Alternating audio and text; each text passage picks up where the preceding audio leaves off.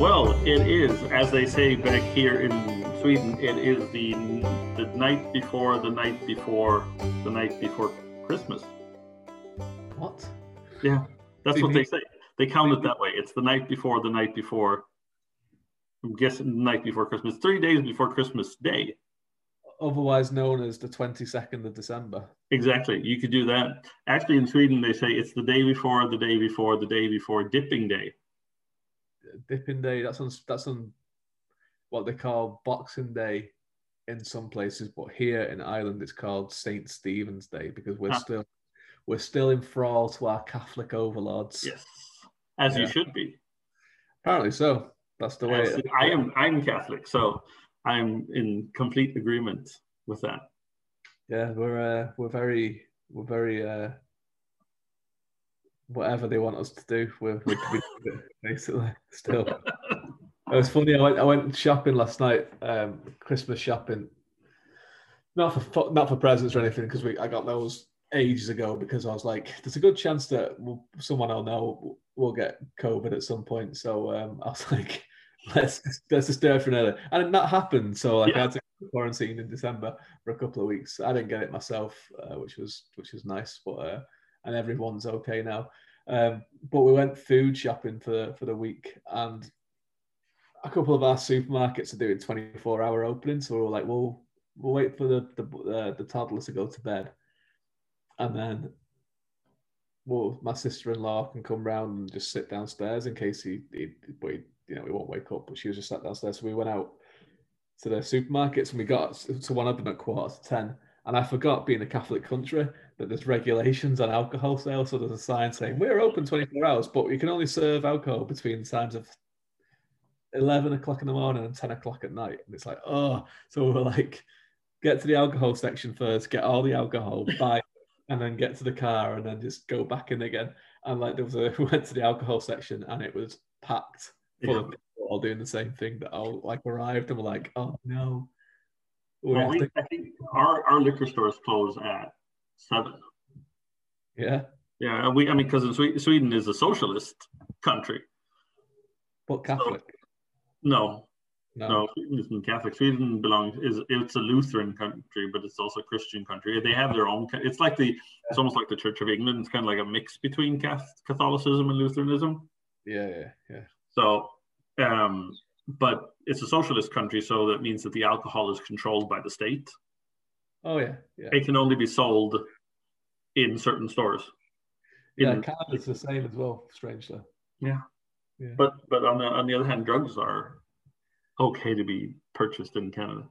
Just go and buy them off the street off someone. That's yeah. I mean, I can see why governments would do that. It's a great way of making some money. Yeah. Oh yeah. We'll sell the alcohol, okay? You can have as much as you want. Just buy it from us. That's what you have to. You can drink as much as you want, as long as you're buying it from us. Yeah, exactly. So, well, okay, that sounds like a fair trade-off. The problem is that now that we're in lockdown, the people who work at the liquor store, because the liquor store is kind of like, now it's a lot more limited. Certain stores aren't like open at all, but the government can't sack their employees, so they just move them around. They can never sack them. That's great. Imagine it. That is fantastic. Like you could abuse that so much. Yeah. You'd have to do something really bad to get sacked by them, then, wouldn't you? Yeah. That's fantastic. So they can't lay them off. No, they can't lay them off. They can't put them on like sabbatical and say like, well, you'll still get paid 60% or 80%. As long as the store is like closed, and once it opens, you get to come back. They just move them because otherwise that's the tax. Because like my wife is like that because she works in the hotel industry. She only works 60%. Yeah. But she gets like the rest is paid for by the state. But the state can't pay their own employees. Right. So people that work in your liquor stores are technically public servants. Yeah. That's fantastic. So they get to go like to wine tastings and stuff like that. Wow, that's great, isn't it? To the state, yeah. The heroes of the realm. They are. They are. Speaking of heroes of the realm, we're here to talk Wheel of Time. Yes, we're not here to talk about liquor stores and Catholic governments or socialist governments. We're here to talk about the 4 chapters: Faldara, More Tales of the Wheel, The Blight, and The Dark One Stirs. A very ominous chapter, or at least chapter name. We're right at the end. We're in the last 8 chapters. So we're doing 4 this week because next time we're going to do the last 4, and we have Matt Hatch, the innkeeper of the Dusty Wheel, coming on as a special guest to tell us what the hell has just happened at the end of the Eye of the World, and other things that we're going to talk about. And if you want to hear more about socialist governments, Catholics, and liquor, that's our other podcast that's called Catholic Governments, Liquor, and Socialism. That's literally the name of it. It's a sociology podcast. Yeah, we have 2 people that listen to it, but they don't. One's a Catholic and one's a socialist. Yeah. Both of them alcoholics. Yeah. One of them's into crystal meth as well, but we won't talk about that. No, and we won't tell you who. Anyway, so these 4 chapters I found went by really, really fast. Yeah. You see, I was not lying to you when I told you it sprints to the end. Like, it's a very weird structured book. And I read them all. I read them all just in one day. Yeah. And it also felt like they all kind of melted into each other. And I was having a little bit of a rough time remembering afterwards, like what actually took place where and when and in what order. Yeah. But yeah, it's you know, like it's a weird, like the structure of the Eye of the World is very odd, because it's not saying it's a bad book. It's not. It's a good book. It's like it's not one of the best Wheel of Time books, but it's not one of the worst ones either. It's a good first book into the series, but it's still a very much a book where Robert Jordan's finding his feet with how he wants to tell the story, and there's no better example of that than the section that we're into post when they all meet up in Camlin. Yeah, because the style of storytelling and the structure of it just completely changes from the chapter where Rand has that dream and they all tell Moraine that they dreamt about the world, and then it just changes completely. It's, and one of the big reasons of that is because he solves the problem that blights, no pun intended, so many fantasy books, is how to travel from A to B quickly. Yeah. And that's one of the things, like in classic fantasy, where it's basically there's no other way to travel than on horse or by foot, and occasionally by boat. Lots of the story is told by when they're traveling, and then you got some more kind of like by this modern means, I mean like kind of 1980s, early 1990s fantasy writers that tried to solve that problem by just not having any story when they were traveling. So it's like days later they arrived here. The road to wherever was uneventful or something like that, because it's just like we just want to get past this point.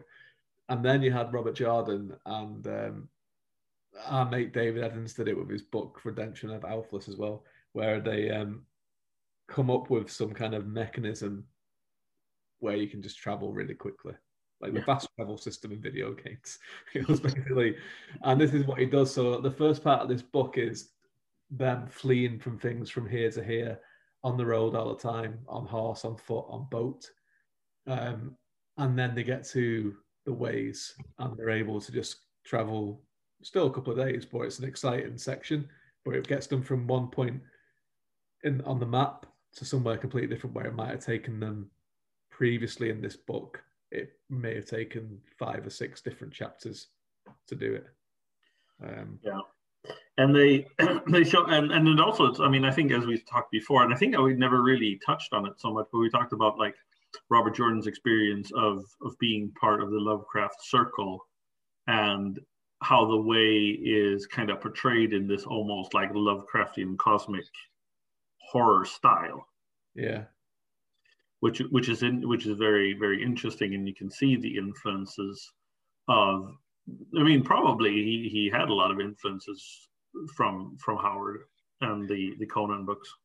Yeah, it would done. I think that's something that's like it's a good point that you've got. 'Cause I think it's something that people might sometimes overlook, or not even overlook, but not realize that like people who are into Wheel of Time a lot, and Jordan know that he did the Conan books, but they probably don't realize how much Howard was part of that Lovecraft circle. So even if Robert Jordan himself wasn't massively into Lovecraft, if he was into Howard, which he probably was because he wrote books in his universe, he would have been influenced by him in some kind of way. Yeah.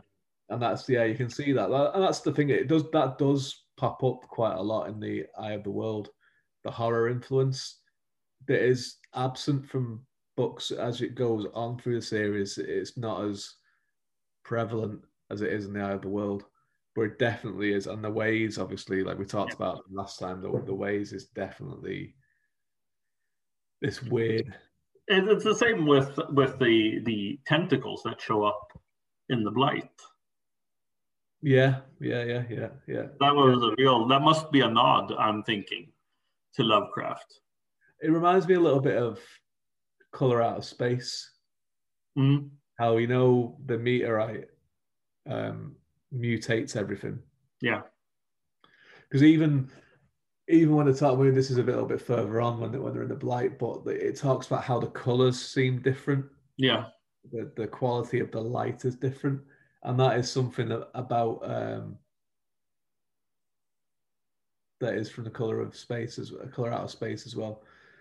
There's other reasons for that, which has never been really confirmed, but there's lots of theories about what the Blight is, and in conjunction with something else. That's another mechanism that kind of gets explained a little bit more in the later books. So we can't really talk about it right now, but yeah, it's definitely with the kind of like limbs looking like tentacles and all that kind of stuff, and like even like the Ways, like it's like it's like a living dimension outside of one, which is very Lovecraftian. It reminded me a little bit, and we talked about this before we podcasted. We mentioned Dishonored, and this is the second dimension that the main character ends up when he learns how to use his powers. Yeah, with the outsider, it's very like, isn't it? Yeah, it reminded me. That's what I was picturing with these. I should ask him actually if he's read Wheel of Time. Like I've never actually asked him that. I should ask. So the director of the game, Harvey Smith. I was saying to Chris before the podcast, I know him quite well, but I've never asked him if he's into Wheel of Time. But he's into D&D and all that kind of stuff. So I'd imagine he's familiar with it, if not like a fan of it. Yeah. But yeah, the Outsiders realm is very much like that, actually, isn't it? Like the Ways. Yeah. Well, they end up there in Faldara, which and they hang out there a bit, and we get a little bit more chit chat from them. Now, bit more world building. With bit more world building. One thing I reacted to, and I got to ask you this, because the way that it's described, Faldara, because it's a castle, right? And they're in the castle. Is it where the prologue takes place? No, it's not. It might be the same part of the world. Okay, but it's not it's not the same castle. All that stuff, like there's very little stuff from the prologue times that is still around, because the world that the male Aes Sedai users went mad and destroyed everything after that point.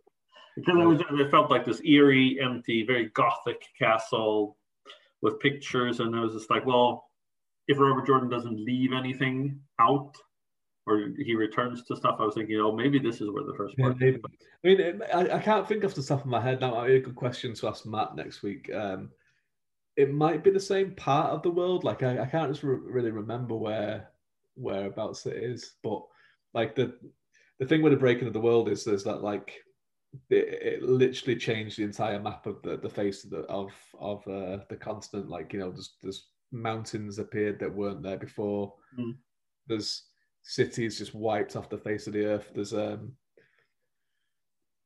rivers appear that were never there and all this kind of stuff. Like it's literally just like fire and brimstone kind of stuff. Like so, no. So with Faldara, so it's we get to meet some people, more people from the borderlands. Obviously, Lan is from the borderlands, and what kind of culture would you say is like the main vibe that you get off these guys? Well, we were talking about that last time, and you were saying that you were getting a little bit of an Asian vibe.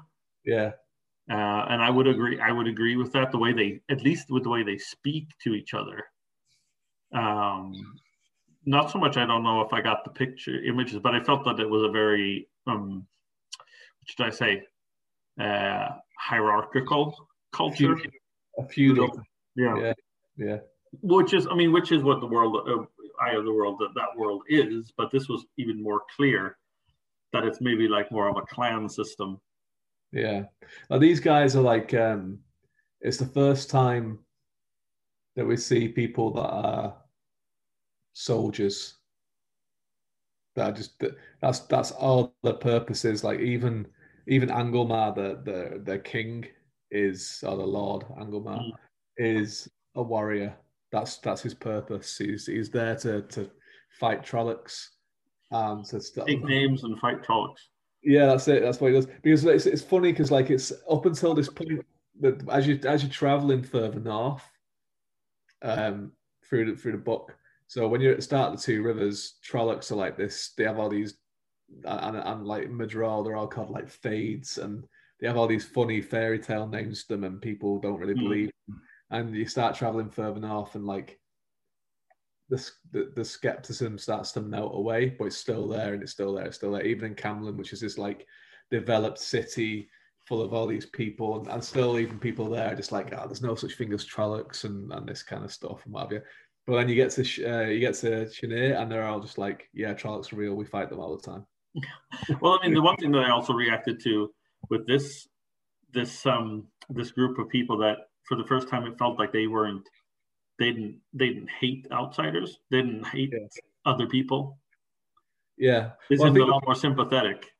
Yeah, I think it's because they have great respect for Lan because of who Lan is, which we can talk about a little bit as well. We get a bit of backstory for Lan, but they have great respect for the Aes Sedai as well, which is the first time as well, other than Basil Gill. Well, even Basil Gill doesn't really respect him. He respects Moraine, but he fears the Aes Sedai and everything. Doesn't really trust them. It's the first time we come across a group of people that are very respectful of Aes Sedai, which is great because like you've seen all these different cults. Like I mean, in this book, you see this progression of beliefs and cultures, and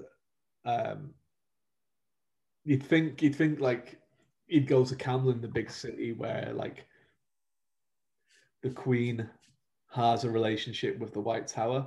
Like they go to train even if they have no even if they have like a little inkling of power, they go to the White Tower anyway as part of their training to be queen.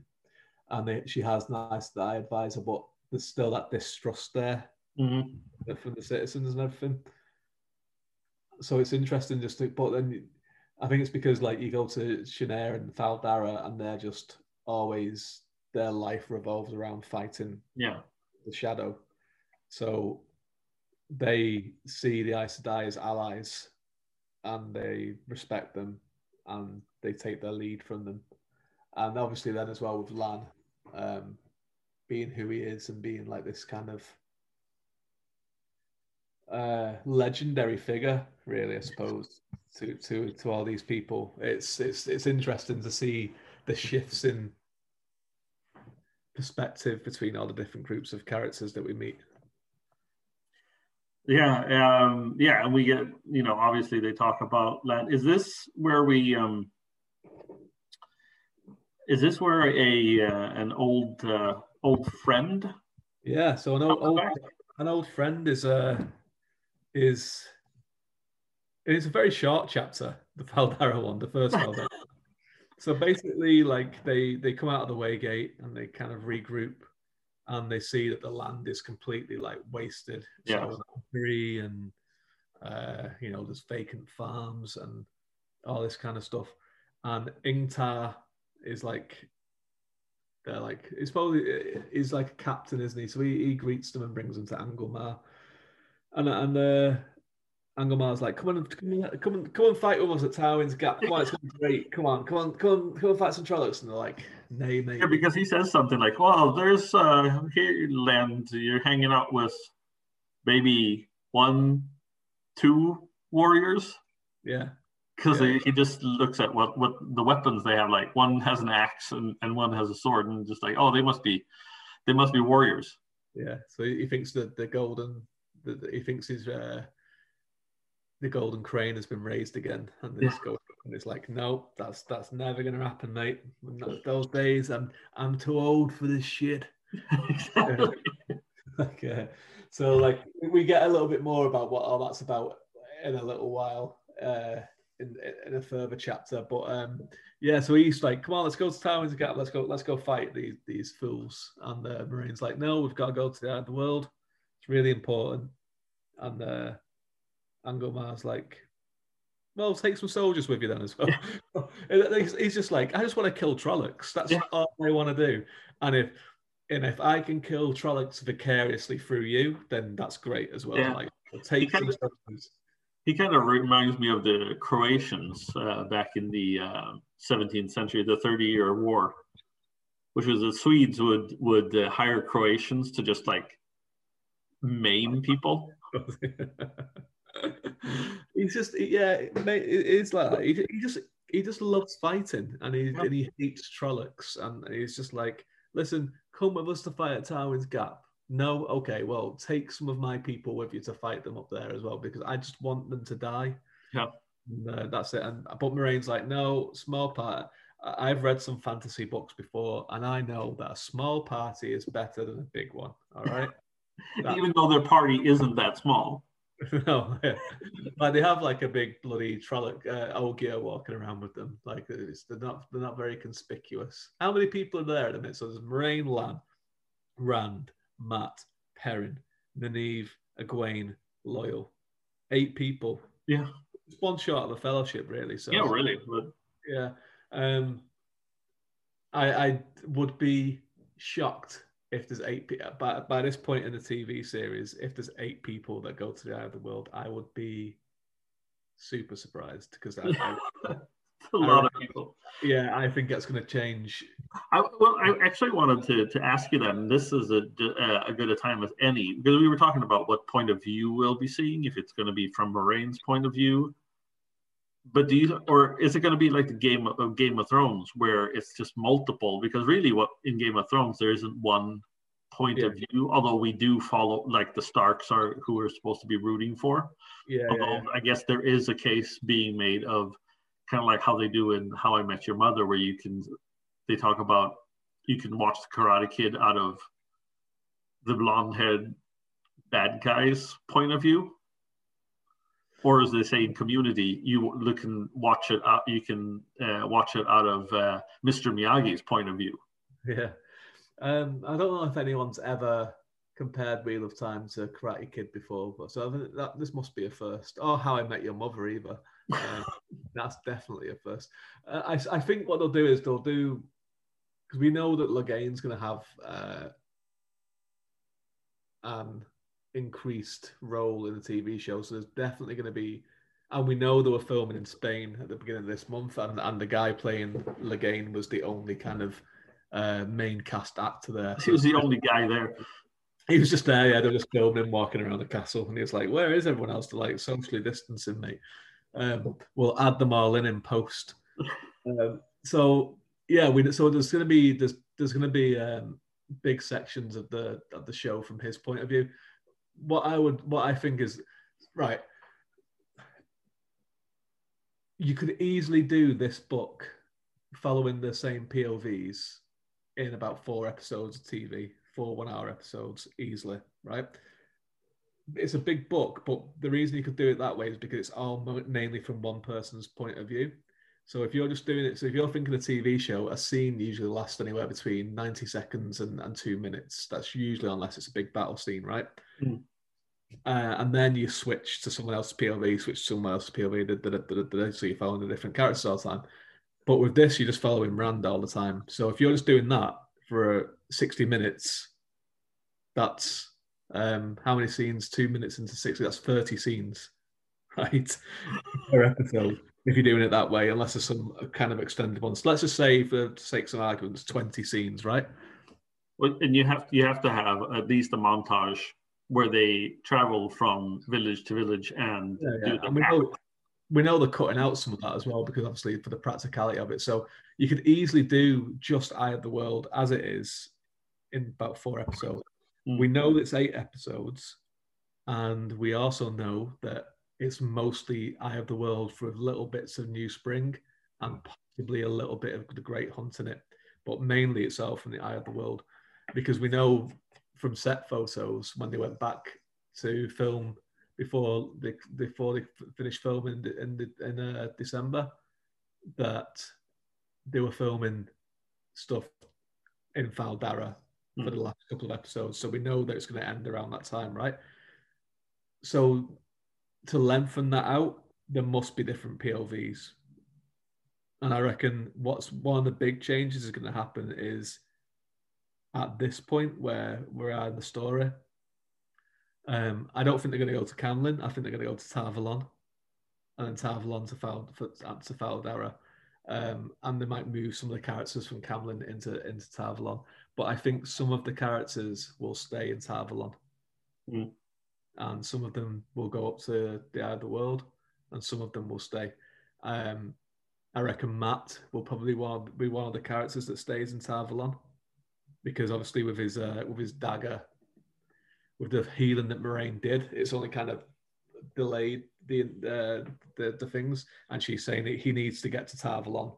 So if they go to Tarvalon, they're going to have to come up with a bloody good reason to move him on from there to do it. I don't know. There's going to be some changes anyway, but like the girls, like Egwene and Nynaeve, their point is to go to Tarvalon as well to train to become Aes Sedai. Well, maybe not so much Nynaeve's, but definitely Egwene's. So I would not be surprised if the party splits, because I mean 8 is a lot of people to go up there for the TV show, just to kind of give people stuff. I mean, we know Egwene filmed at Fal Dara as well, so but there's going to be big changes. But yeah, who knows? So anyway, back into this chapter. So there's this point. So they decide anyway that the Trollocs outnumber them at Howling Gap 10-1, and it's going to be a valiant battle and all this kind of stuff. And then they're like, "Yeah, you can stay a night. We're going to go tomorrow." Oh yeah, by the way, we captured this bloke, and it's Padden Fane. Padden Fane returns. He's been bloody following them from the entire time. The scamp. And the interesting part here is that we find out everything why the Dark One knows that it's that one of those 3 guys, because Padden Fane is a dark friend. So yeah, so this is the next chapter. So More Tales of the Wheel, which is a weird title. A great. Well, we are getting more tales from the wheel. So it's, well, I think isn't the whole book more tales from the wheel? It is, yeah. But we get a lot of we get multiple tales in this bit. We don't see Padden Fane getting interrogated. We just get Moraine's version of the interrogation, which we know she can't be lying about, but she could be bending the truth. Yeah. And it seems like the interrogation is some kind of like she uses her power. Yeah. It gets into his brain, like, right? She can read his mind. Yeah. So first of all, though, while she goes off to do that, Anglemar just goes like, "Yeah, while we're waiting, I'm going to tell you about Lan." As you do. And so we find out about Lan, and that he is basically, the suspicions that he is Aragorn are confirmed. He literally is Aragorn, isn't he? Like, he's a king. He should be king of a place that no longer exists, that was taken. Because that's the thing with Aragorn as well. Like, obviously he was the king of Gondor, but that's not where he's from. Like, his people are from Andor. isn't it? Like, because I'm going to put on my Lord of the Rings scholar hat now. And like, so the Gondorians split into two different families. There were the northern ones and the southern ones. The southern ones were in Gondor, and then the northern ones were in Andor, who were fighting against the Witch King of Angmar. And they were basically wiped out. And all those people that were survivors became the Rangers. And Aragorn's bloodline was the bloodline of the king of those people. So he's like related to the kings of Gondor. He is a Gondorian, he's a Numenorian. That's where they all came from. So, but he was never actually like a technical Gondorian. No. So, yeah, there you go. There you go. That's Lan. So Lan is the rightful king of Malkia, the Seven Towers, and all that jazz that goes with it. And that's why they love him in the Borderlands, because they love killing Trollocs, and Lan is great at killing Trollocs. I mean, it's interesting that there are enough Trollocs to kill still. Yeah, I mean that is good. They just kind of like just make them. You find out a little bit more about how Trollocs exist later on in the series and everything, but I think, like, the Borderlanders would be sad if there was no Trollocs. Yeah. Who would they kill? They kill probably each other. Like, they might just invade the entire rest of the rest of the continent and just take them all over. So we find out a little bit about Lan, and then Moraine turns up and says, "Let me tell you about Padan Fain." They're just like, okay. So were you surprised that it was Padan Fain was the beggar and was all this? I've been following this. That was nothing that I had. Because we were talking about who the beggar was, and I was saying that it's Tom, but it wasn't Tom. Oh yeah, I forgot you said that. Yeah. We were you guys were having a good old laugh about that one. Yeah. Tom Maryland would hate to be known as a beggar. How dare you? Padan Fain. So he's been. So I mean, we think Padan Fain is killed at the very start, don't we? Like they're saying that we don't see him and we just think the Trollocs have killed him. But he's been tailing them the entire time, and he's so he was a dark friend, but then the Dark One twisted him into something even more. Yeah, he's kind of the Dark One makes a bunch of promises too. It's kind of like a Satan kind of a Faustian pact. Yeah, but he'll get. Well, I never understand how people believe in that. Like if the point of the Dark One is to destroy the world, kind of, right? Yeah. Well, that's what Bowsmont says. There's some of the Dark Friends think that he means to remake it in his own image, basically. But and that, like, so there is different points of view about that. Let's say. Well, anyway, so he says that he's going to get to be king, ruler of his own little dominion. So if he does this one favor, which is he has to go to, he tries to figure out where the dragon is. Mm-hmm. Yeah, and he's been spying on the two rivers for a very long time. That's why he keeps going back there. And then there's more wrinkles that get added to it. So he was in Shadar Logoth and he met Moradin, and something happened with those two. So he's kind of carried. He's kind of amalgamated with Moradin, and then he was in the Ways as well. Yeah, he's been leading the Trollocs to them at this entire time, basically. Yeah. The face and everything. The Black Wind matching Shin kind of just like left him alone as well, because it's like you're kind of a bad bloke, Padan Fain. There's something I don't quite like about you, and it's like, yep, I am the Gollum of the act. Yes, he's definitely like the I think in Margaret Weiss and Tracy Hickman's Dragons of Autumn Twilight, there's a character like that as well, that you don't find out until the end of the first book, because there's like this evil force that is rising, that is controlling the whatever skeletons walking around or whatever it is in that book or in that series. And anyway, the evil figures, and it ends up being one of in the party, like a former member of the party, is the evil one, or is not the evil one, but does the evil one's bidding and leads these troops. Yeah. It's kind of like the same thing, although we always think that Padan Fain is dead. So he's not as, that's the thing, he's not so present. But he has been. He's been there the entire time. Yeah, but he hasn't. But it's not like it's like, oh, here we're reintroducing this guy, and he's the bad guy. Yeah, it's so funny that like you thought this beggar was Tom. That's just like, it's so funny. I'm here to entertain. That is great. It is. But yeah, and we find out that one of the reasons why the Dark One doesn't know who he's actually looking for, or which one he is, because Padan Fain doesn't know. Yeah. He's narrowed it down to 3 people. He's the one that's been marking doors and shit. Yeah. So that's it. I mean, you know, he clearly isn't a very clever guy, because it's like, which one of these 3 boys was not born in the 2 rivers? Let's see. Is it the one that's taller than everyone else that has red hair, like no one else in the entire place? Maybe too easy. I need to look into this a little bit more. I need to be certain about my choice. So no, yeah, he's there. He reminds me a little bit. So he's like so you have like good and evil, right? So you have the light versus the shadow, and all that kind of stuff. But like, Padan Fain is like the third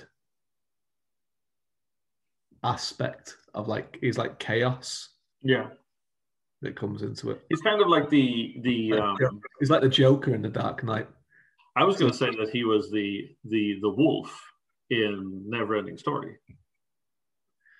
Yeah, that's something I've not seen for a long time. But yeah, that would be like, yeah, that's it's that aspect of it. So you have like this agent of chaos that just comes in to spoil the broth, basically. And they've got the roles.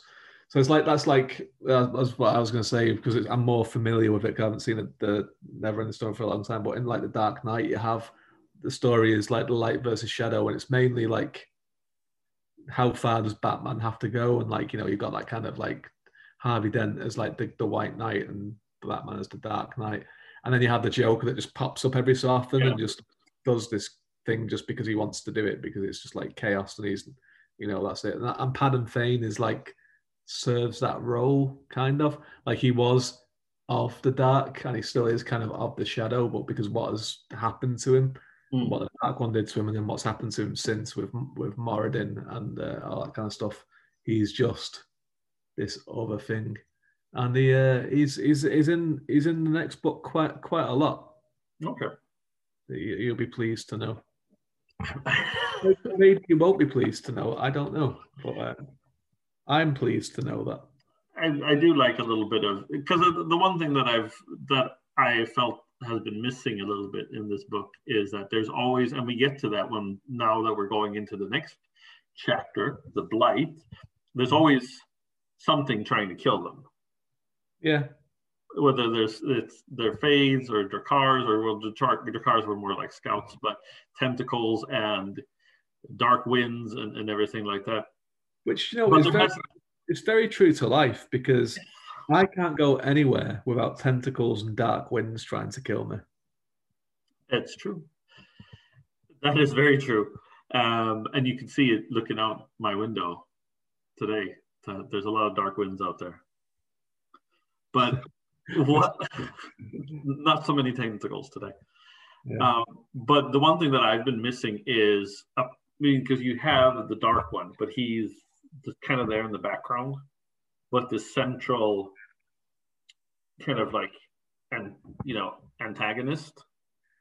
Yeah. That's because like, if you look at the Star Wars prequels, you have an antagonist in each. You have the overarching dark side. Yeah. which they don't really know where it is and who it is or what it is. But you have Darth Maul, which is the central antagonist, basically in the first one, who dies, and then you have Darth Count Dooku. Count Doku, yeah, Doku. His Sith name is Darth Tyrannius. Yeah. And then you have the one guy, Darth, with all the lightsabers, Darth Robot. General Grievous. Yes. Yeah. Who dies basically in the beginning. Yeah. But the thing is that, and that's kind of like, and then I found that when I reread, Dragons of Autumn Twilight, it's the same. There's like no central antagonist. It's just a bunch of evil stuff coming to kill them. And Paladin Fane kind of fills that role. I feel that that's missing. I want an evil son of a bitch. Yeah, like you don't want. It's a lot more of an abstract kind of concept because, like, in this so far, you've had like Baalzamon in the dreams, but obviously dreams are an abstract concept anyway. And then like the concept of evil, a dark one, is abstract as well because it's just a concept. I mean, we've had our dark friends along the way. The journey of dark friends, they've been there, but they're like kind of one chapter and done kind of thing. But I think that's the nature of this book, that it's setting up so much stuff for in the future. That is part of it that suffers because it's kind of trying to bring in so many different concepts and ideas that it kind of it doesn't really have time to kind of have one central thing to go at. But you get a little bit of it in the next set of chapters. You'll get what you're looking for a little bit. Don't you worry your little head. I won't. So the starts and Ingtar is leading them towards the blight, and he gets angry when they go past. They can see Malkia. They can see the seven towers, and Lan's a bit sad. But Ingtar gets angry because he's like, I want to go and kill some Trollocs at time. Or I want to go and kill some Trollocs for you lads, and I can't. You're not letting us. I just have to stay here, and I'm going to miss all this. It's kind of like one person that wants to go fishing with you, like that buddy that you have. It's like, oh, let's go fishing. It's like, no, I got to go work. Yeah. We could be fishing right now. I know, but he's just like, I just want to go and kill some Trollocs, and you're able to go to the bloody blight with Lan and kill some Trollocs, and we're not allowed. And then all my mates have gone down to Tywin's Gap, and they're going to kill some Trollocs or get killed themselves. I don't really care which. I just want to see some death, and we're just here not being able to do it. It's kind of like Bender. It's like I'll give my own killing Trollocs with hookers and beer. Yeah. So there's so basically this one just introduces the blight, so that they notice straight away that it's hot. Like, they get sick. They get sick right away. Yeah, they go further in. They find it hard to breathe. They just sweat because it's so much hotter. It's like the blight is like all the rest of the heat that should be seeping throughout the rest of the continent is like being kept in the blight. That's the impression that I get from it. It's just holding all this heat, and even like Rand, because he's an idiot, reaches out to touch a tree, and Lan is like, don't touch anything, like even a flower can kill you in the blight. And like, the trees are all sickly and like tentacly, and there's corruption everywhere and all that kind of stuff, and worms. And then just because coincidence, or maybe because Moraine's just a bit mean sometimes, they decide to camp at the lakes overlooking Malkia, where Lan's old home, which is being eaten away by the blight, just to twist the knife into him. And then we hear a little touching little scene between Nynaeve and they have a moment. Lan moment, and actually more of a romantic moment than they've like let on before, which is I found like a little odd here. It's kind of hinted at a little bit. It's again with the thing because we don't really see anyone else's POV. we see like hints of it when we first split the POVs way back in the, let's say, the beginning of the second third of the book. And, you know, how Lan is like impressed that Nynaeve's been able to track them. And like a little bit of like back and forth between them and everything. But then the POVs go back to being Rand centric, so we don't really see that development again. And then again, it's one of those things that happens at the beginning of the book where we're learning about the power. Yeah, because Rand is basically eavesdropping on people, which he seems to like to do quite a lot. We hear this scene, and Lan is just like, I can't take your good loving woman. I know you'd be better. Yeah, because she's just like, well, we could do this, but it's like, yeah, well, wisdom's never marry. Yeah, but I can be an Aes Sedai's never marry. And he's like, and I'm all about killing Trollocs, I'm afraid. He's like, my love isn't good enough for someone like you because I love killing Trollocs too much. And like, and she has a little cry. Yeah, she's very sad. Is this at the time as we talk about, we have a scene between Rand and Egwene as well, where they don't do the same thing, but they're talking about, they talk about the relationship a little bit. They do, yeah, they do. They're just like, what's going on? Like, why does everyone think we're like gonna get? Well, we thought we were. Oh, yeah, I guess so. Are we still gonna get married? Yeah. Probably not.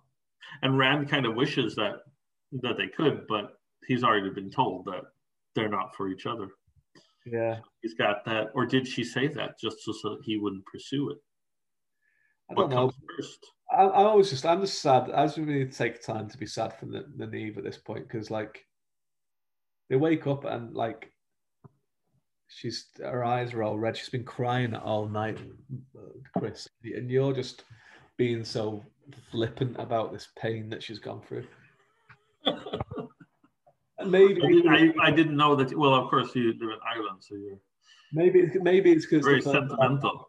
Yeah, maybe it's because it's the first time you're reading through this, and you may not like Nynaeve quite so much, which is a popular thing for people when they first read it. But like, you really kind of warm to her on different read throughs. So it's a sad little one, because she's such a person that only shows anger because she feels like she has to, because like she's young and she's pretty and other people don't take her seriously in the role that she has. So she feels like she has to project herself in a certain way. And this bit, she's let herself be vulnerable. And Lan has just said, listen, I'd love to do it, but I just can't fit that in and killing Trollocs at the same time. And it's made her sad because she's kind of like, it's one of the only times she's let herself be vulnerable, and she's let her guard down, and it's been thrown back in her face, kind of. And I think what kind of was didn't gel with me was that we hadn't seen this side of her before, and it comes off as a big break in her character. Why have you got to hate Nynaeve? I don't hate Nynaeve. I mean, I think she's smart. Well, first of all, like, she's everywhere. Didn't know if she was old or if she was young or if she was pretty or if she's a hag, because it's so, they say so many different things about her. Yeah. The people are mean to Nynaeve, and you are one of those people. I am. I'm a bully. We also get complete confirmation from Moraine that Nynaeve can channel or be taught to channel at this stage as well, because she reacts to the barrier coming down that Moraine put up, and she's like, "I knew it." I do feel that Land doesn't. I think you should at least give it a go. Give her a little snuggle. A little snog. Do you think so? Yeah. Are you shipping them? Just for a nice night, a night. Lana's got too much honor for that. He's not a one-night man. He's not that kind of guy. 2 nights? 2 nights, maybe. two nights in the blight. Yeah.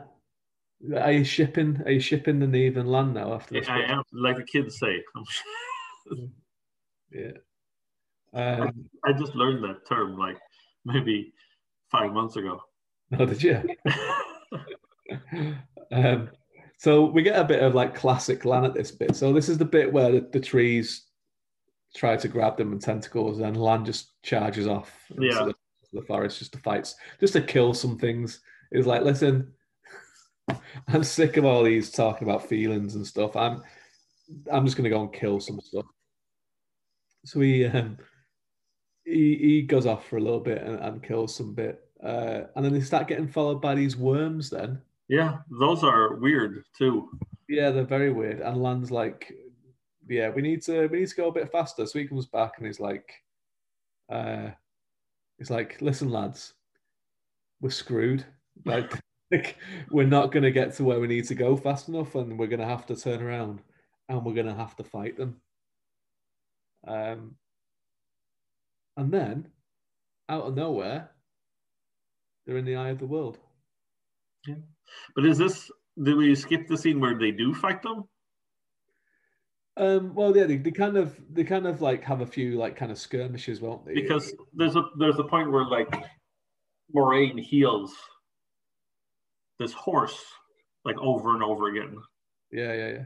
And I did enjoy that part because it was just kind of like showing in a way how powerful she is, because I mean obviously we talked about before she was using the power and she got tired and she was like had to rest for a good bit, but here she's just like healing horses left and right.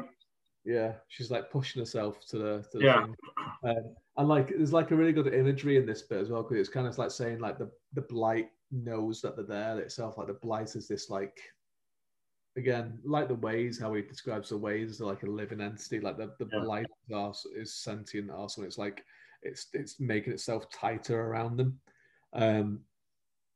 So with the Eye of the World, like Loyal in a couple of previous chapters said that you can only ever find it once. Yeah. And basically it finds you because of need to find it. And Moraine is like saying to her, she's like, "Oh, my need is strong enough that I can find it again." But it's hinted at from my read of this anyway, is that it's Rand's desperation that is why they find the eye, because he's desperate, because he's like seeing these worms, he's seen this horrible place, he thinks they're about to die, and he's just like, they need to get to the eye, they need to get there, and then they're there. So it seems to me that was maybe Moraine's plan, was that she knew that you can only call it once, but if someone else was in the party, who needed it, who wanted it bad enough, that it might work. And I think that's a good point. And we haven't talked about it yet, but this also introduces the Green Man. Yes, they mention a lot closer to this point, but feels like they don't mention so much earlier. Yeah, because it's Loyal that really just kind of mentions him, because is a thing from legend, and there's a reason for that, which you find out in a few books from now. Actually, it's quite a little bit of a way off, but there's a reason why the Ogier and the Green Man would be kind of familiar with each other. Yeah, they're buddies, because once we're introduced to them, I don't know, are we jumping too far now, or? Yeah, because we're ending it, but basically this chapter just basically ends with the Green Man going like, "Yo, dudes, what up?" It's like, you're all safe now for a little bit. Let's see what the Dark Ones does, isn't it? This chapter 732. Let me see. In my copy of the book, it's page 732. So he. Yeah. Oh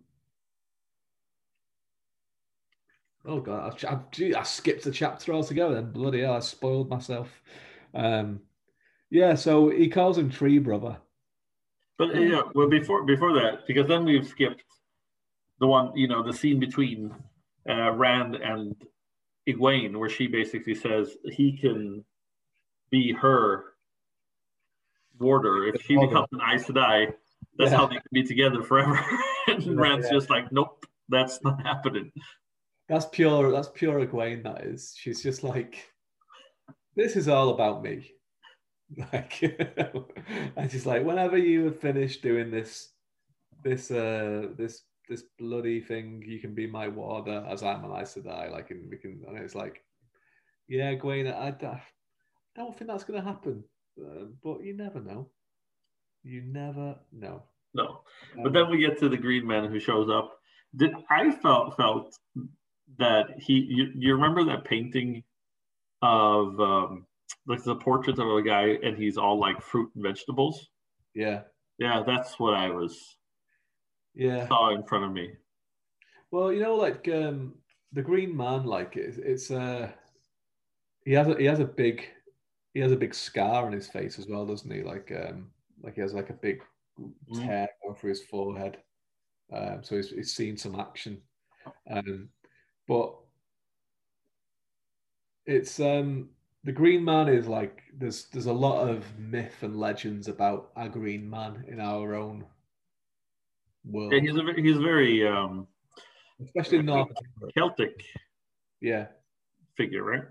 Yeah, like I say, it's a very in Northern Europe, especially, like there's a very strong Green Man kind of thing, and it entwines with Arthurian legend as well in some places, which again is a running theme of the Eye of the World, especially the first three books of the Wheel of Time. Like obviously we talk about the Lord of the Rings influence quite a lot, but the Arthurian influence is just as strong, if not stronger. And this is one of those things with the Green Man. Some versions of the Grail quest involve like some kind of the Green Man, the Green Knight. Yeah, because there's a horrible movie with Sean Connery called Sir Gawain and the Green Knight. There is, yeah. Horrible. So yes, he calls Loyal little brother, and Loyal calls him Tree Brother. And they sing. They have a little sing together. Yeah, they have a little sing. I find that's very interesting. Like in the middle of all this, they just like outran a bunch of worms. They've been fighting. They've been vomiting. People have had their hearts broken. Yeah, and they just have a little sing. Yeah, like everything's fine. Let's just do it. And then he says to him that is being in the eye is like being in a steading. So like his longing will be pushed back a little bit, which is good. He recognizes Perrin as a wolf brother. As a wolf brother. He's just dropping bombs left, right, and center, isn't he? He's just revealing everybody's secrets. He's kind of like a Jerry Springer type character. He is, yeah. So he's like, so he just looks at Matt and he's just like, I don't know who you are, and then he's like, and then he looks at Rand and starts going, all right, child of the dragon house things. It's like why are you wearing why are you wearing a sword? What's going on? What the hell is going on? And Rand is also like, I also do not know what the hell is going on, but the things that you've said to me have worried me. Please do not say such things to me ever again, because they are highly concerning. And the Green Man touches his brown scar across his head, and he's like, "Yeah, I'm just going a bit crazy. Like, just don't worry about it, mate. Like, don't worry about it." And he's like, "Oh, I think I've said something I shouldn't have said." I love that. It's proper like, he's like, you know, like you see in films sometimes where you have like an older person and they say something that they shouldn't say, and then they kind of like feign like, my memory is just. That's literally what he does. He's like, he basically like says something quite like obviously there's been this whole like stuff about Rand throughout the whole of the book about him being like people thinking that he's a nail. Yeah. And like mistaken identity with him. And then like there's this whole thing of who is the dragon. Rand is starting to suspect that it might be him. And the Green Man is just like, yo, Child of the Dragon, what up, man? It's like, why are you wearing a sword? What's going on? Like, you know, why have things changed? And Rand's like, this is all of the things I just did not want to hear. And the Green Man's like, oh no, oh, I've got a scar on my head. Oh, the memory's playing tricks on me. You know, it's hard to say. Let's just laugh at the Green Man's funny joke. Yeah. This is I just say just words just tumble out of my mouth sometimes. I don't know what I'm saying. I've been in the eye of the world for a long time. He's been there for a long time, and he says like, yeah. So she's like, he says to Moraine like, oh, we usually don't see the same person twice. Again, reinforcing that point where it shouldn't really be have been her. That probably it was probably Rand or someone else in the party, but we're led to believe it's Rand. And then she's like, yeah, we need the Dark One is stirring. We need the Eye of the World. We're here for it. And he's like, yeah, I guess I knew this day would come. He says basically. Well, what else are you gonna say when you're just sitting there waiting? It's like the Templar Knight in Indiana Jones and the Holy Grail.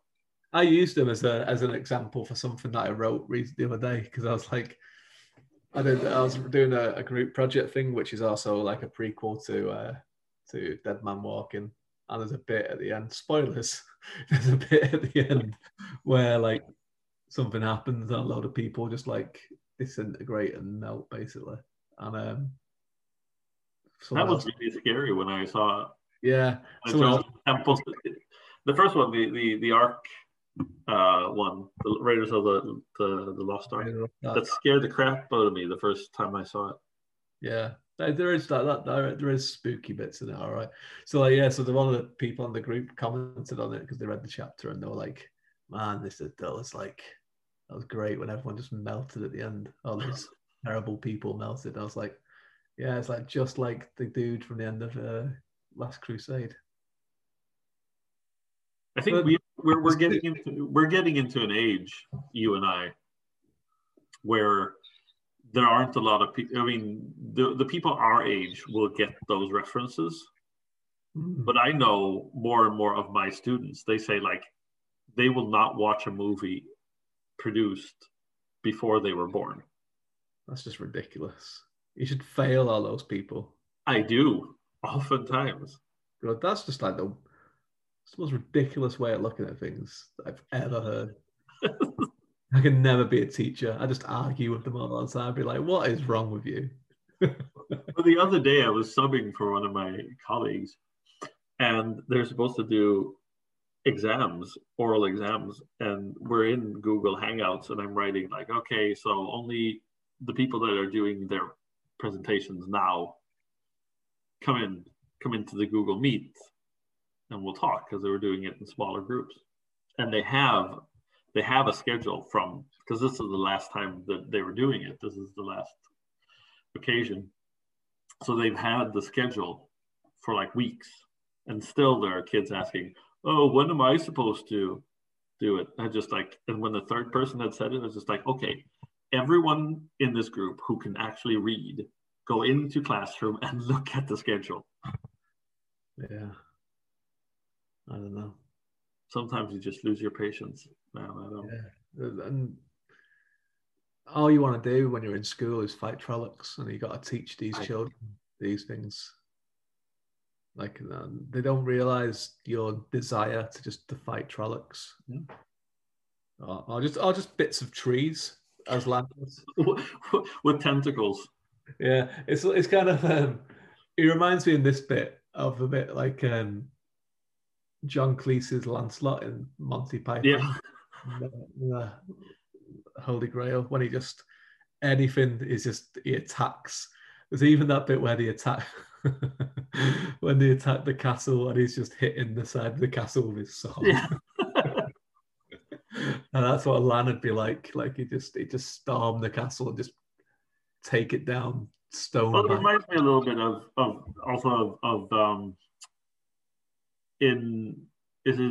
I can't remember what his name is now, but from David Gemmell's Legend, the main character, Druss is his name.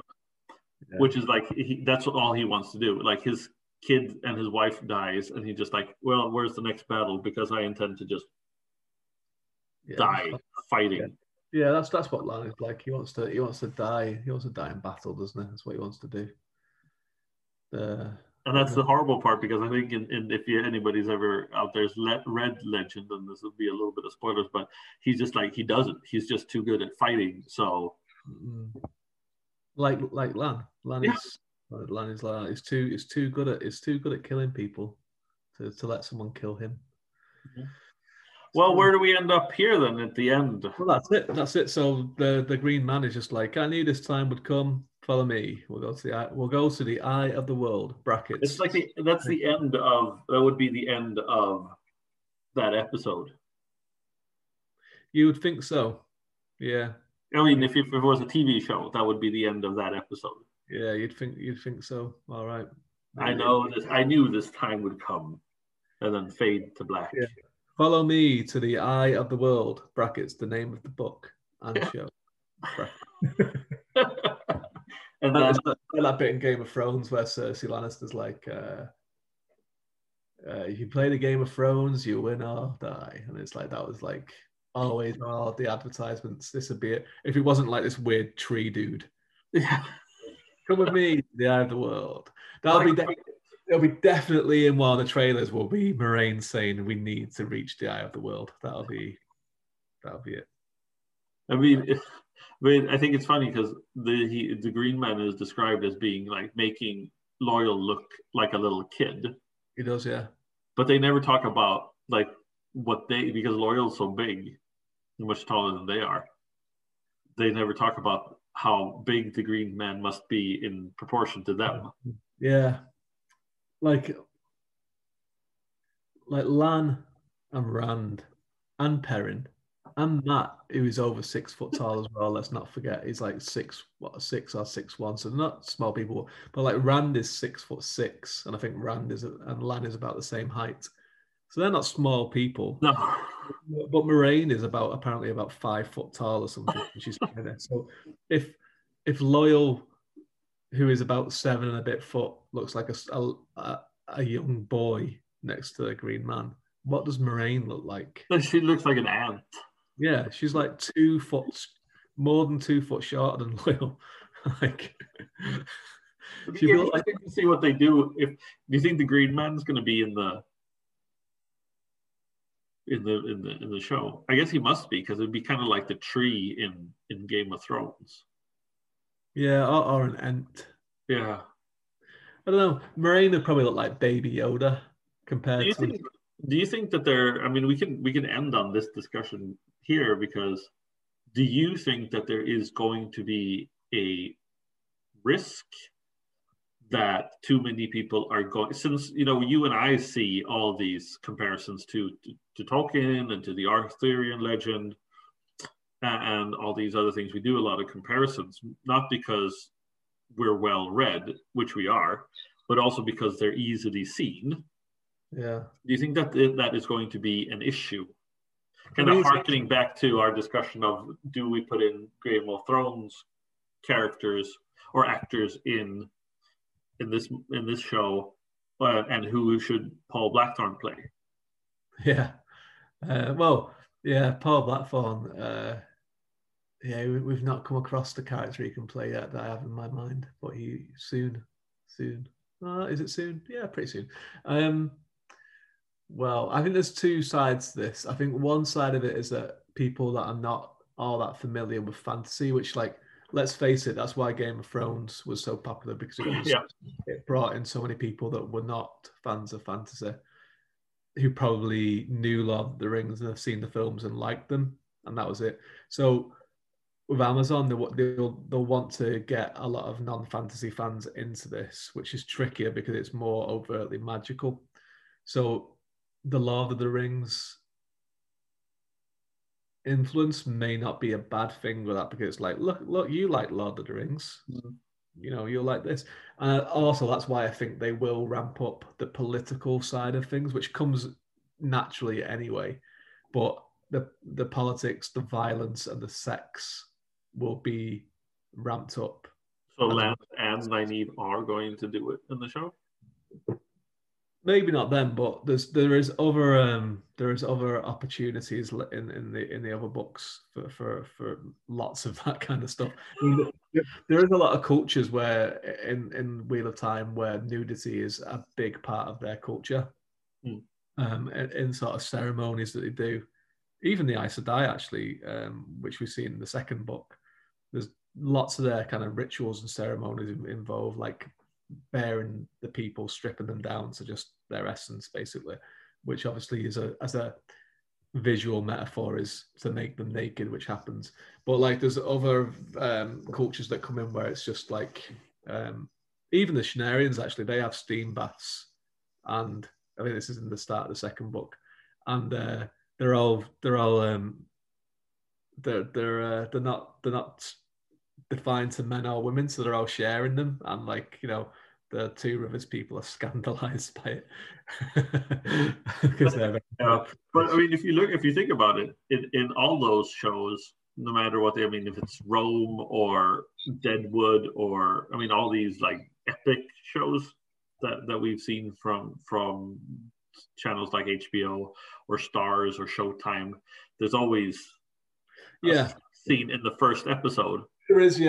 And, you know, that could be done. I mean, it could be done with switching to different POVs, like if they're bringing Lagain into it a little bit more, if they have flashbacks to when Moraine became an Aes Sedai, or there's ways they can do it. I just think it's that they'll want to do something like that so that there is comparisons to Game of Thrones surface level to get people like, you liked Game of Thrones, you liked Lord of the Rings, here's this thing, right?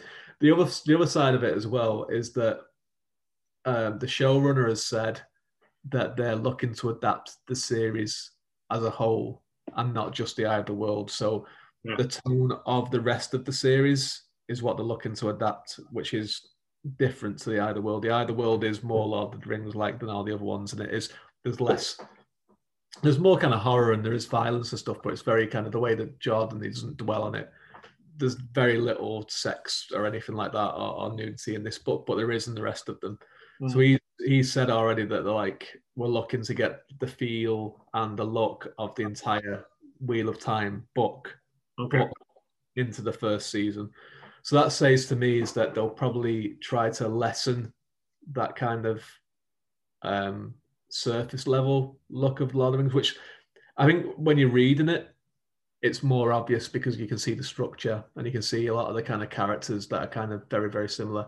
I think looks wise, it's different enough to the Lord of the Rings because there isn't as many fantasy-like creatures at the very, very start in terms of like elves, dwarves, halflings, and all that kind of stuff. It's basically people and Trollocs, right? And the other side of it as well is that Lord of the Rings is very fantasy, very high fantasy. It's like people living in forests and all this kind of stuff. And there's like one big city, and then there's like this evil place.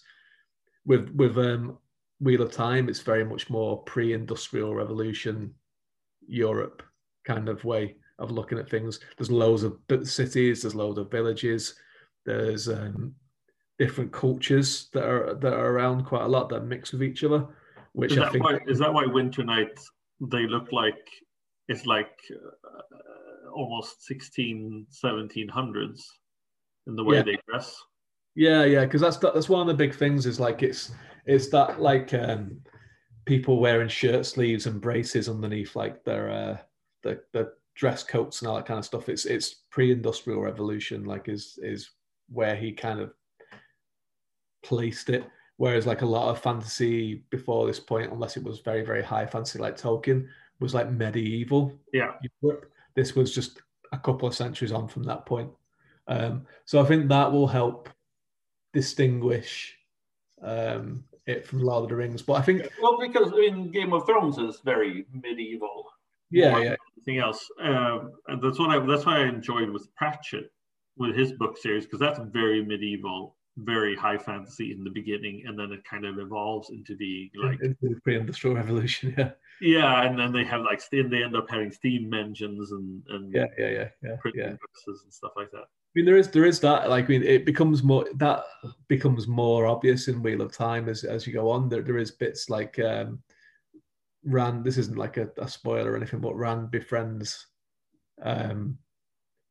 this guy who is basically has a printing press as well. Like, and there's fireworks and there's like gunpowder and stuff like that. That's kind of like that starts to come into it and everything. So yeah, there is that kind of thing. And if he's looking at it into the showrunner Rafe Judkins is looking at it as terms of like, right, we need to get the feel of the entire book series into this one season, then they won't have that many Lord of the Rings comparisons. Plus, as well, I think they're gonna change the structure. I think like Tom Merrilin's character is going to be very different to like how when he gets introduced into the TV show is going to be different from the book. And I wouldn't be surprised if his entire arc is different actually in like how like he dies at White Bridge and all that kind of stuff. So yeah, I don't know, but I think it's a tricky one to do because you don't want to do it too, and that's what Robert Jordan did when he was writing this book. It was like at the start when he first started writing it, it was nothing like Lord of the Rings at all. And then every time he was doing another draft, he was bringing it back closer to it because he was kind of like, we're going to go to some really weird places with this. So I want to start you off somewhere familiar that you're used to and ease you into it, ease the reader as we are doing. Yes. Yeah. Well, good. And I think that wraps it up for this week. The Christmas episode. Christmas episode, exactly. I hope that you find some time. Well, and nobody's going anywhere, so everybody has time to sit and listen to this podcast more than once, even. Definitely more than once. Yeah, several times. Exactly. You could start it up from episode 1 and just like. He could do. Like now we've nearly got the whole thing back. So we'll be back the first week of January with Matt Hatch, where we're gonna finish the Wheel of Time. No, sorry, we're gonna finish the Eye of the World. We're just gonna skip right to the end of A Memory of. We're gonna do the four final chapters of the entire saga. Yes. That'll be. I think this. Now we're not completely at the end, but since we're having Matt Hatch at the end here, I think this has been a very enjoyable reread, and that even though we have a lot of Wheel of Time to continue with, I wouldn't mind doing rereads of other books as well, going down the road, or fantasy series. Once we finish this, I was trying to like plan out when I think we would have, if we're doing it at the current rate that we do, like 5 chapters more or less every 2 weeks. And I was like, I think we'll finish this in 2024. But the caveat to that is that when we get to kind of like the middle books, so by middle books I mean 8, 9, and 10, we can probably do more than 5 chapters at a time, because that's what is called the, as some fans call it, the slog. So we can rattle through those ones. Okay. So, sounds good. 2024. That sounds. 2023, maybe 2023. We'll see if we can get it done then, and then see what's next. But the thing is as well, like we'll have to change our own structure, because by then hopefully the TV show will have been out by then. Well, I'm thinking that every 2 weeks we'll have like at least 2 episodes to talk about. Yeah. But who knows if the episodes will be out by then, because it's supposed to have been out before everything happened. It would have been out now. We would be talking about TV show. I think it was supposed to be. I'm getting all emotional. It was supposed to be out Christmas 2020. So yeah, we'll have to see when it's going to come. But maybe we will. But yeah, that's the plan anyway at the moment. So we could probably do the Belgariad next. Yeah. I was thinking something maybe about, we could do that. something that you haven't read, maybe. Yeah, that would be good. Yeah, yeah, do something. I don't know. Have you read the Drenai saga, the David Gemmell books? I have, yeah, yeah. Have you read the? Well, I know you've read Abercrombie, so that's not. Have you read the Weiss Hickman stories? No, I have not. That might be. I know of them, but I have not read them. Don't judge them by the horrible, horrible movie that was made out of the first book with Kiefer Sutherland. I like to watch bad fantasy movies sometimes, though, because they just make me laugh so much. Mm-hmm. That's it. So I hope you have a very Merry Christmas, celebrating it on Christmas Eve like some kind of heathen that you are. Well, it's very well. Actually, we seeing as how both my wife and I are of American origin. My wife even has Irish origins. That's why her last name is Mary. Oh no! From O'Maher originally. Oh, you don't want any Irish influence. We'll tell our third colleague about that, Mr. D. Power. Yeah, well, he's from Dublin, so it's not really Irish. No. But yeah, no, we'll celebrate both the 24th and the 25th. Yeah, it's too much Christmas. Yeah, but don't you celebrate? No, you don't celebrate Boxing Day. No, we just do nothing on Boxing Day. We just watch football all day. That's pretty much what anyone does on Boxing Day. Get drunk.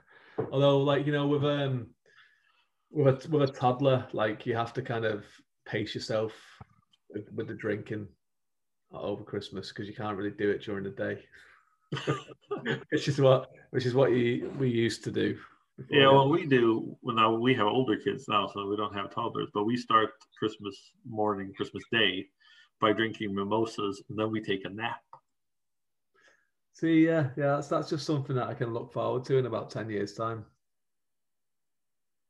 So maybe less than 10 years. Let's see, but like he just turned 3 there last Monday, so he's very excited. He's very overwhelmed by all the presents that he's getting at the moment as well, because he obviously had his birthday last Monday, and then there's been, like, because of COVID and quarantines and stuff, he's been getting like a drip feed of presents since then, when people have been able to come around and drop presents off. So it's just like pretty much every day he's been getting a present from someone, like, and he's just like, people coming around the house, people are just knocking on, and he's like, "Have you got a present for me?" And they're like, so today is the first day that I know for sure he's not going to get a present off someone. So we might have 2 days, and then it's present Mageddon again. Yeah. On Friday. So it's different. It's different having, like, you know yourself, like, it's different. Christmas is different when you have children. Yeah, absolutely. It's better because, like, that period of time, like when you're an adult and you don't have kids, it is just basically just drink and eat. Yeah, like, that's literally what I do, which is great. But, I like it. Yeah, it's great, but, like, you know, just seeing that kind of excitement from a child like for Christmas is great to kind of see. It's also like how I see my excitement from reading The Wheel of Time through your eyes. Well, I mean, what was I saying? Well, I think we'll be drinking and playing because we bought a Switch last year. Oh yeah, very good. We bought Super Smash Brothers for the kids, or actually for the family. Plus, we bought new controllers so we can be 4. Very good. So we're going to be drinking and playing Super Smash Brothers. That's good. That's good. My wife doesn't play video games, so it's just me on the Xbox. My wife doesn't really either. She'll play Mario Kart, and she's more of a play. She'll play, like, she plays Theme Hospital and The Sims and stuff like that on the computer. So the TV is usually free. She does enjoy me playing games, which is kind of like how we bonded when we first, like, started dating. Oh man. Mine doesn't like that. She's usually like, but with the caveat that she doesn't. There's certain games that she doesn't enjoy.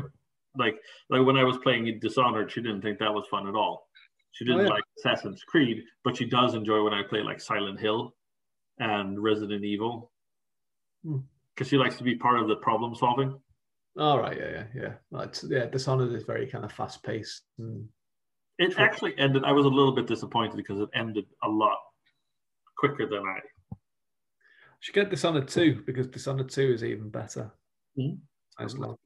And I think on that we shall end the show with a tip from the Green Man himself: buy Dishonored 2 for Christmas. Dishonored 2, and all the DLC.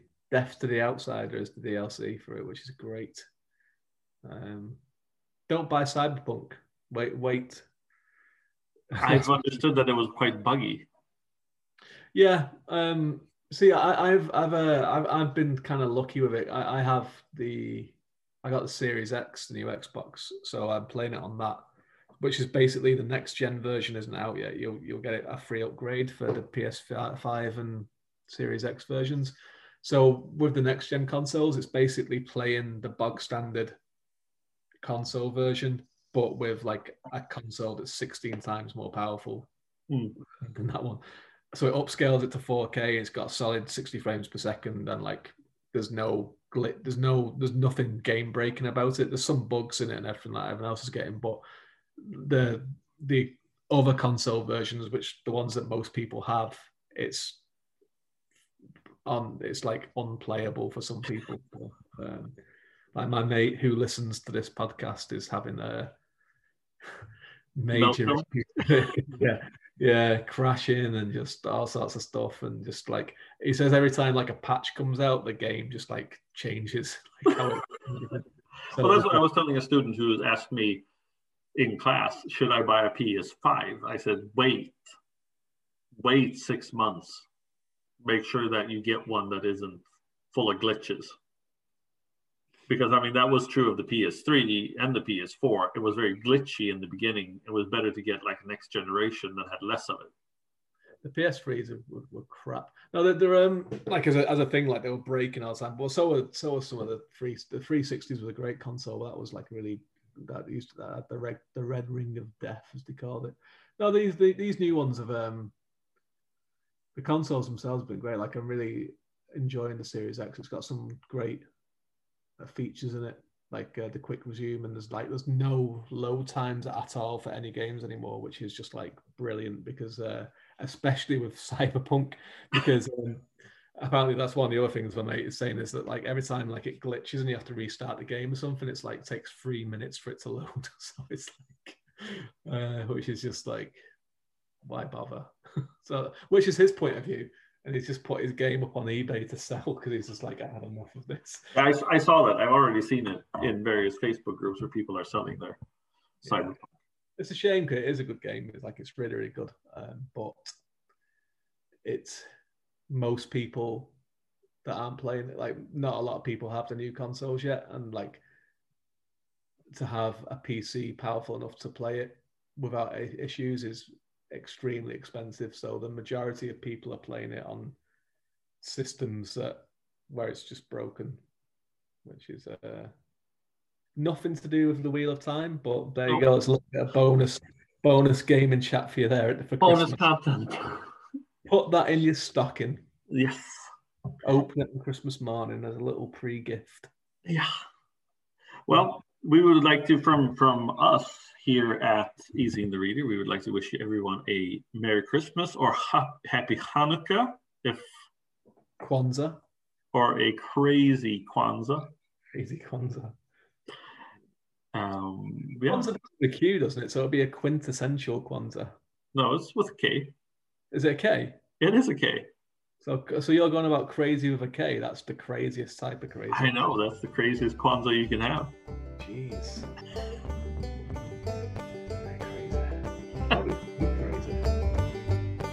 Well, for David Creighton, my name is Chris Mary Altman, and we'll see you in the next year.